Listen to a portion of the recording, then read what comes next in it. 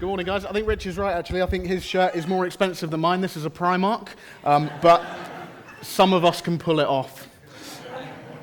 Anyway, as Richard said, for those of you who don't know me, my name's Aaron. I'm based down at our sister church on Ashley Road, our sister site, should I say. So if I'm an unfamiliar face to you, that is probably why. Now, some of you will know that at the moment, my family and I are going through the process of moving to the UAE, to the United Arab Emirates, to Abu Dhabi specifically. And we've been kind of, over the last few years, we felt called to that region, out to the Middle East, and it's been just amazing how God has worked things, and an opportunity has come up with my work to go out there. And particularly we've got a heart in the Middle East in Abu Dhabi, UAE specifically, a heart for the significant Filipino population who live there, because actually my wife's mum was from the Philippines, so it's fantastic going there. And it kind of, when we kind of hang out with the Filipinos, it's almost like being with family. And we've actually connected out there with a church that is based in the kind of poorer part of Abu Dhabi, if there is a poorer part of Abu Dhabi. And it's where basically all the Filipino and where all the Indian kind of workers live, because actually in Abu Dhabi, there's a very clear kind of class structure. And the Filipinos and the Indians do the work that basically no one else would want to. So we are hugely excited the way that God has kind of been working things for us, and really excited about heading out to the UAE fairly shortly. And in the UAE, it isn't just Filipinos and Indians who live there. The population, incredibly, of Abu Dhabi is actually only 15% made up of local people, and the rest are expat workers, just as I will be. And one thing I've noticed, when you meet other expats, the first thing they generally tell you about, and the first question you naturally find yourself asking them, is where are you from?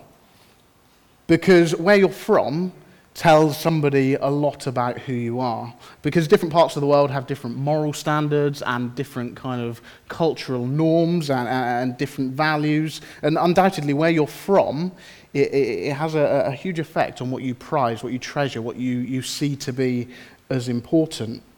And over the next few weeks, actually, Matthew is going to be preaching a series about cultural understanding, which will be starting next week. So I won't go into that too much. But this last few weeks, we've been asking the question, who am I? Who is it that God has made me to be?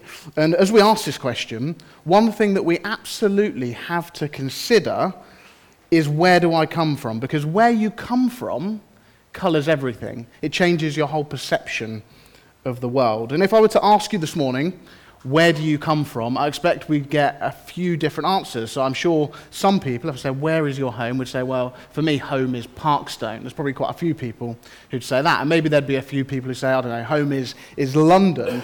I think undoubtedly there'd be at least a couple who would be loud and proud South Africans saying that home is Cape Town or Johannesburg.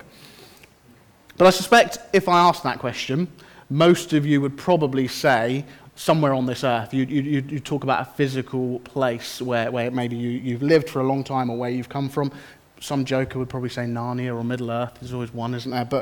But by and large, we'd say we're from somewhere on this earth, which is interesting, because when talking about his followers, when talking about Christians, Jesus actually says something different.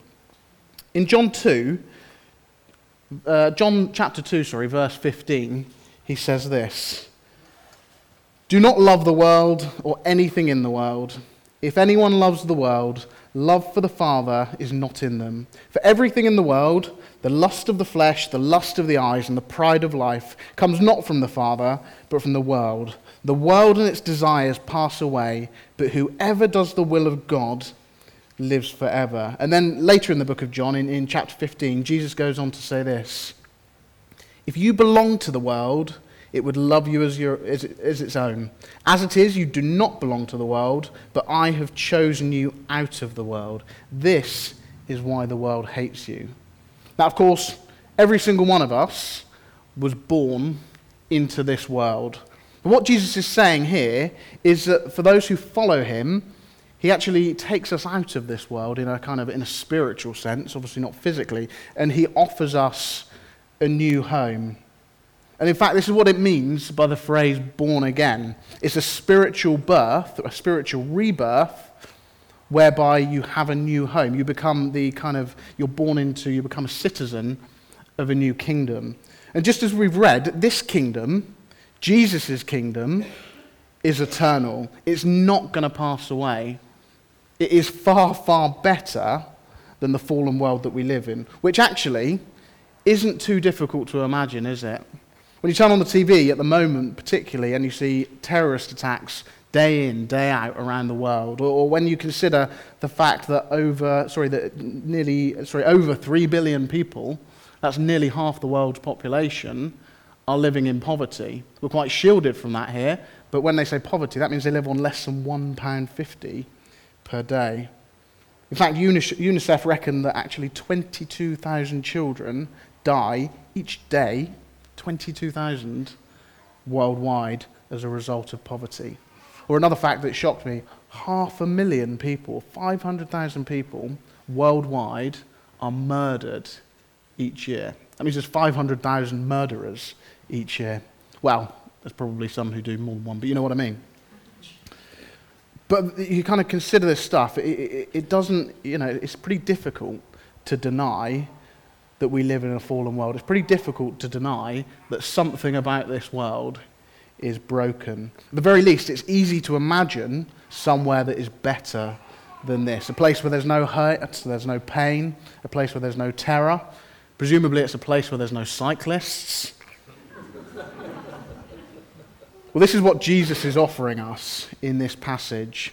And given its infinite greatness to the world that we currently inhabit, doesn't it stand to reason that actually, if you're a Christian, if you follow Jesus, that world is where our focus should be. Not on this world, but on his kingdom.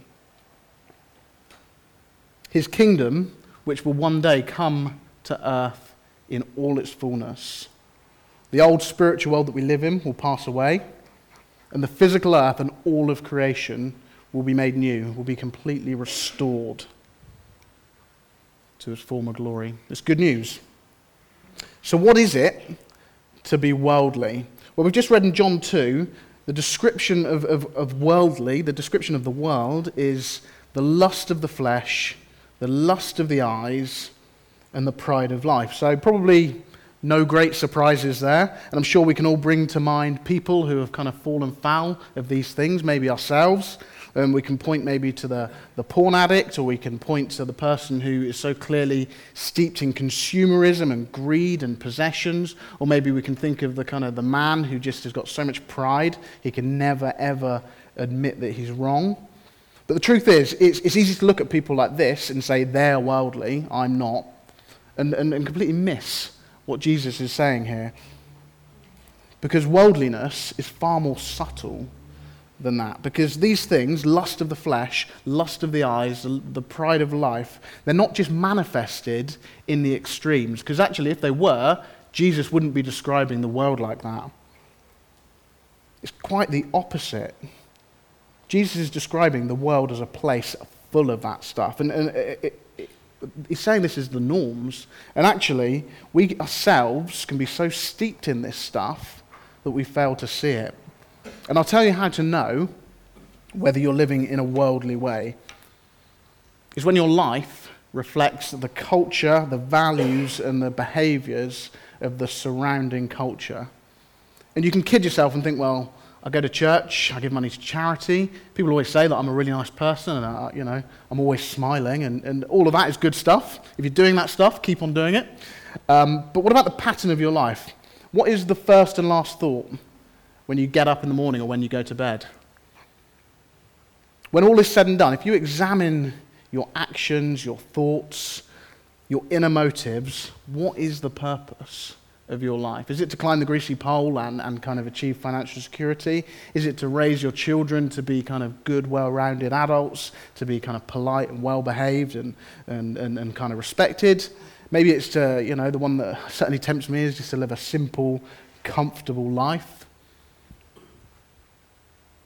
if it's any of these things, in fact, if the purpose of your life is anything other than to see Jesus glorified, then in some way you've been snared by the lust of the flesh, the lust of the eyes, and the pride of life.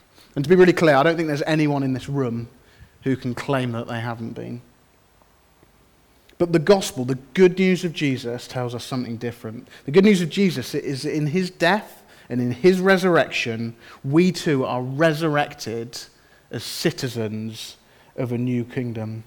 Despite the fact that by our own power, by our own strength, we can do nothing about it, we are still citizens of a new kingdom. And like Jesus, although this world is no longer our home, we have been sent into it as living testimonies.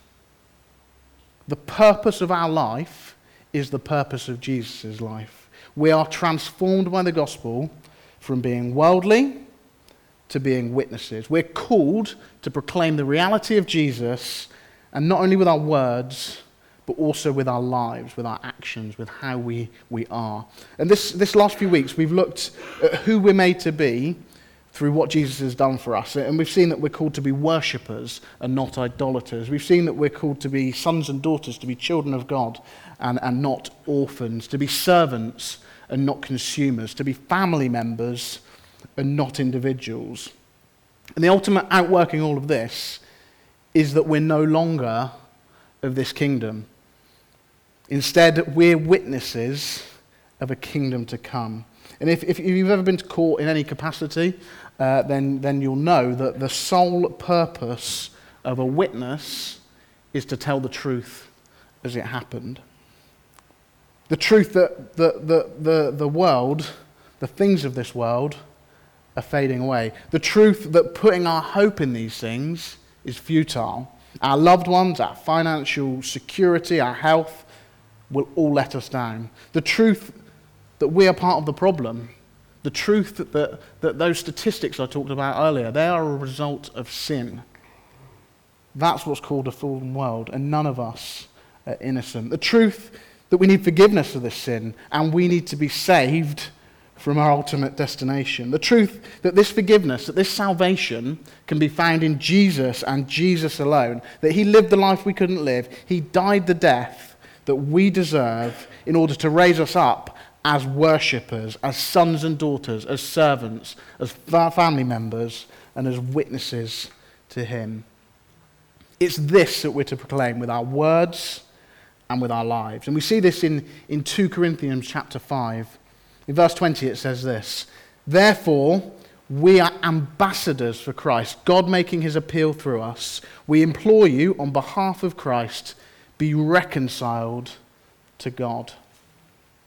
Firstly, we're ambassadors for Christ. Now, an ambassador is somebody who represents another. So if you go to London or any major city, you'll see a whole bunch of embassies for countries around the world. And actually, these embassies are effectively the sovereign property of the country who is represented there. And they kind of love this in films, don't there? So many films where you've got like the hero, he's in a kind of strange, unknown country and he's being chased, and the major action, the drama, the big firefight always happens as he's kind of within touching distance of the embassy. Because he wants to get into the embassy because that place is the place that he'll be safe. That is where his home soil is. And these embassies are headed up by ambassadors who are representatives for the nation. And like these ambassadors and these embassies, it is our job to bring our kingdom, Jesus' kingdom, to this earth. And of course, the only way that we can do that properly, the only way that we can represent Jesus, is to be like him, to do what he did. And what did he do? Well, quite simply, he gave his whole life in service of the purpose of seeing God glorified. And we too as ambassadors must be willing to do the same, to give our whole lives for the mission that Jesus has set out for us. And as it sounds, giving our whole life is not easy. To live our lives like this means that we've got to be ruthless in identifying our worldly thoughts, our worldly attitudes, our worldly behaviors, and we've got to root them out. This is what it is to be a witness. And there's that old saying, isn't there, that 7% of the impact of your communication is the words you say. 93% is kind of your body language, your face, your kind of actions, and that sort of stuff. In other words, it's the way you say it. And it's one of those facts that I've always found a bit weird. I don't know how they got to 7% exactly, but we'll go with it. And the fact is, as a principle, this could not be more true in terms of our witness for Jesus, because how we live our lives will have far more influence on the people around us than what we say to them. And I'm sure we all know this from experience, but when you see somebody that says one thing, that kind of preaches a message to you, but he lives in a different way, or she lives in a different way, there's nothing less attractive than this. It's hypocrisy, pure and simple. And if you're doing this, actually the truth is you're not being a witness for Jesus. You might think that you're telling people all about Jesus, but if your life doesn't back that up, all you're actually doing is you're turning people away from him. You're making him less attractive. But on the other hand, a life lived for Jesus it will stand out, because the world we live in is by its definition worldly. So if we're not, then it will be noticed.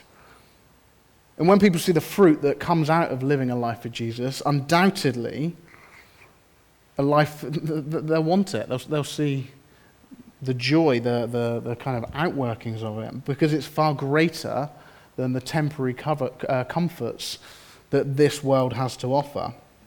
And not only this, but if you have integrity in your actions, it goes to add credence to your words, which brings us to the next part of the passage. God making his appeal through us, we implore you, on behalf of Christ, be reconciled to God. Now, if we know Jesus, not only does this compel us to act as though we do, but actually we are also God's instrument to tell the world. He makes his appeal through us as we implore others to be reconciled to God. Now, this is really important to tell other people about him, because, as I've said, it's only through knowing Jesus that we can receive forgiveness and the salvation that we so desperately need. But when we do this, we've got to remember that this is God's appeal. This is God's message. It's not ours, which actually should bring us incredible freedom. Why? Because if we remember that it's Jesus' message, not our message that we're bringing, then actually there's far less pressure on us when we bring it. If people choose to accept the appeal that God makes through us, then we've got no room for pride. We can't be, oh, wow, look what I did. Even the greatest evangelism, say Billy Graham, who's seen, countless people saved through the words that he's spoken, he has no right to take personal pride in this, because it's God's appeal. Salvation is a work of grace by Jesus and Jesus alone.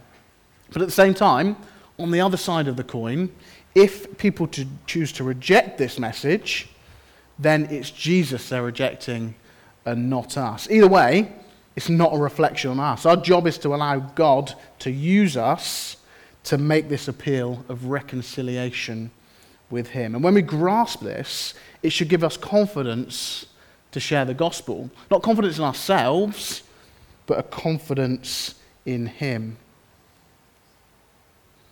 And at the same time, when we're telling people about Jesus, we must keep the gospel central. That's a kind of bit of a catchphrase, isn't it? Almost a bingo item, but what do I mean by that? Well, when we tell people about Jesus, we're not telling them, the primary message isn't Jesus will solve all your worldly problems. The primary message isn't that you've got to improve your behavior. You've got to become more middle class, or you've got to become more like us. And we're certainly not trying to win an argument with them to be proven to be right. And I think in the age of social media, where arguments escalate so quickly, this is kind of very relevant, because between all of us in this room, I would imagine we have had many arguments. And I think in all of these arguments, I'm pretty sure that not one of us can ever say that having had an argument with someone, they've said, hang on, you belittled my arguments, you shouted at me, you've shown literally no willingness to hear what I've got to say. I can see that you're right, actually. It's never happened, has it? That's not what we're going to. Rather, we're pointing people towards a greater kingdom where they can have reconciliation with God through the work of Jesus. This is the main message. And for clarity, this doesn't mean that we shouldn't highlight the immense joy that comes from knowing Jesus, or this doesn't mean that we shouldn't stand firm in the truth of the gospel. Of course, it must remain central. And right now you might be thinking, but I am just no good at this stuff. The thought of telling somebody about Jesus, it makes my palms sweaty, I clam up, I'll be ridiculed, and maybe you work in a place which is full of technically, scientifically minded people, and they just won't listen. And you're kind of like, I just can't do that. I'll be ridiculed. And a couple of days ago, I was with a guy from work who is significantly senior to me. He's in kind of the chief executive level, so he's one of the top 4 or 5 people in the company, and we were talking about somebody that we both know, a mutual colleague, and he said, he's kind of a good guy, but his biggest problem is he's one of those fundamentalist Christian types. He's so crazy, he actually believes what it says in the Bible. Do you know what I said? Absolutely nothing. Out of guilt, I kind of later mumbled something about, I go to church as well, but I didn't offer to elaborate. And do you know what this is? This is worldliness. The pride of life, the desire not to be seen in a certain way by a certain person. It's sin, and I need to root it out. And don't get me wrong, I'm not saying that I should have launched into a 20-minute monologue about the implications of the cross or anything like that, but in that moment, I forgot who I am. In that moment, I forgot that I'm part of his kingdom. I'm not part of this world. And if I'd remembered these things, maybe I've at least considered what is the best thing to say, or even not to say, that is going to glorify Jesus. But I didn't do that. Okay, can you turn with me to Acts 4, verse 13? It's a bit of a longer one, so we'll read it together.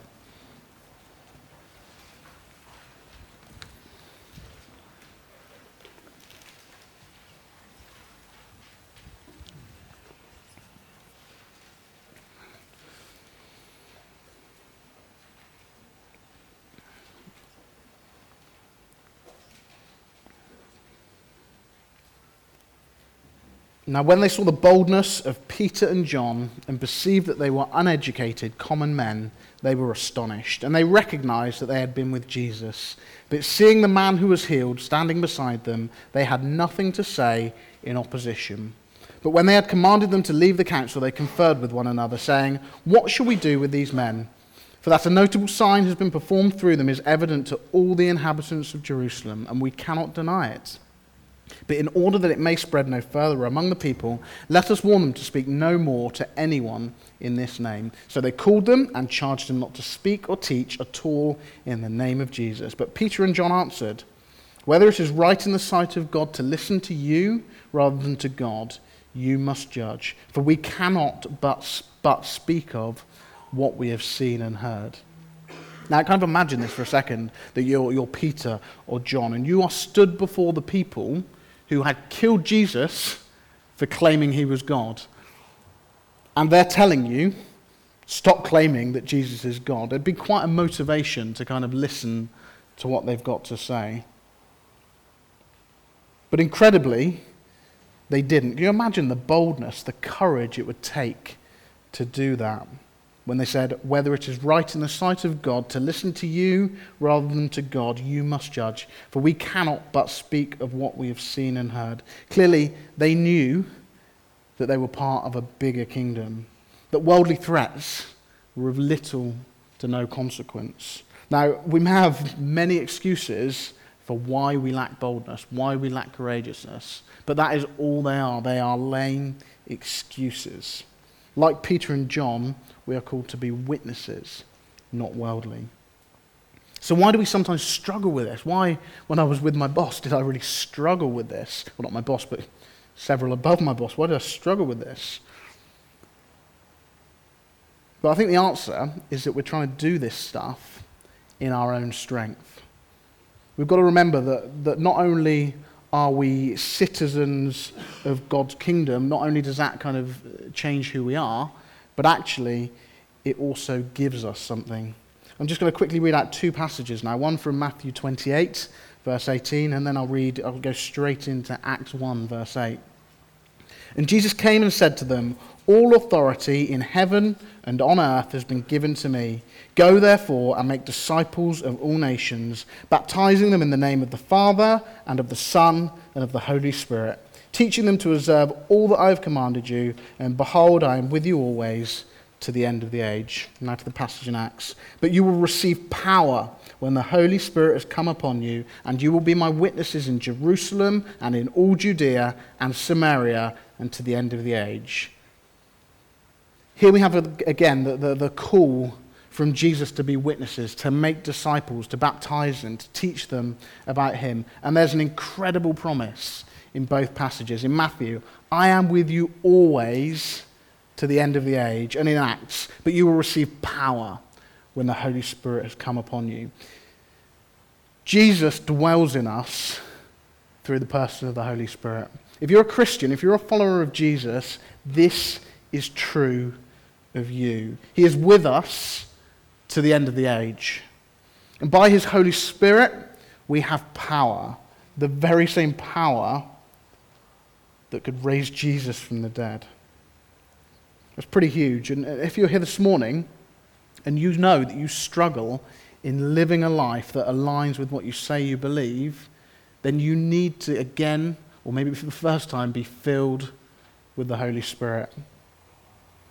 If you're here this morning and for whatever reason you just cannot tell people about Jesus, you get a blockage, you need to be filled with the Holy Spirit. And if you're here this morning and you struggle to see yourself as who you really are, as Jesus declares you to be, as we've looked at this last few weeks, as a worshipper, as a child of God, as a servant of his, as a member of his family, if you struggle in any of these areas, you need to be filled with the Holy Spirit. And if you're here this morning and something that you've heard or something that you've seen in hopefully your friends and family's life who are Christian, it witnesses to you that actually maybe Jesus is the answer to your needs, then you need to come to him. And you need to encounter him, and you need to give your life over to him.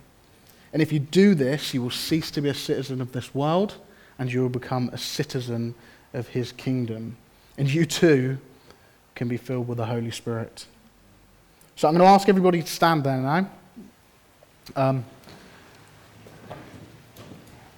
And if you're in any of these groups that I've mentioned, and quite frankly, that would probably be most of us, then I'm going to pray. And just pray along silently with me. Lord Jesus, I thank you first of all for your incredible, undeserved, unmerited grace towards us. And I thank you that, Lord, that despite our sins, despite our failings, despite everything that we do, Lord, that is contrary to your glory, I thank you that you love us. And I thank you that you have made a way for us into your new kingdom. And I pray, Father, for my brothers and sisters here today, and I pray, Lord, for myself, that you would again fill us with your Spirit, that you would empower us to become what you have already made us to be, that by your Spirit you would enable us to leave worldliness behind, and that you'd help us to walk in a better kingdom, bringing others with us to you. And I pray, Lord, for those that struggle to worship you and those that are pulled back by lesser things, I pray, Father, for them that by your Spirit that you would break the chains that would seek to bind us. And Lord, for those who struggle to see you as Father, and I expect there's several here this morning, Lord, who, because of their experience of their own Father, maybe not as loving as you are, maybe not even present. I pray, Father, for an experience of you as Father by your Spirit. And Lord, for those who are ensconced in consumerism, which I suspect to an extent is most of us, I pray, Father, that you would break our hearts instead for the lost, for the poor, and for the needy. And I pray, Father, that you would give us Jesus' heart to serve and to not be served. And Lord, I lift those to you who struggle to relate as family. Holy Spirit, for anybody here that feels on the outside, for anybody here that just feels like they're not part of this community, feels as though they're kind of just completely individual, I pray, Father, that they would find their assurance of worth in you. And I pray, Lord, that you would knit them into us as a community. And Holy Spirit, for anybody who doesn't know you, I pray that you would reveal yourself to them. Lord, I pray that this morning you would open their eyes to the futility of all else but you. And I pray, Father, that you would open their hearts to receive you. Holy Spirit, we pray that you would fill us. We pray that you would equip us. We pray that you would send us into the world as witnesses of your eternal glory. In Jesus' name.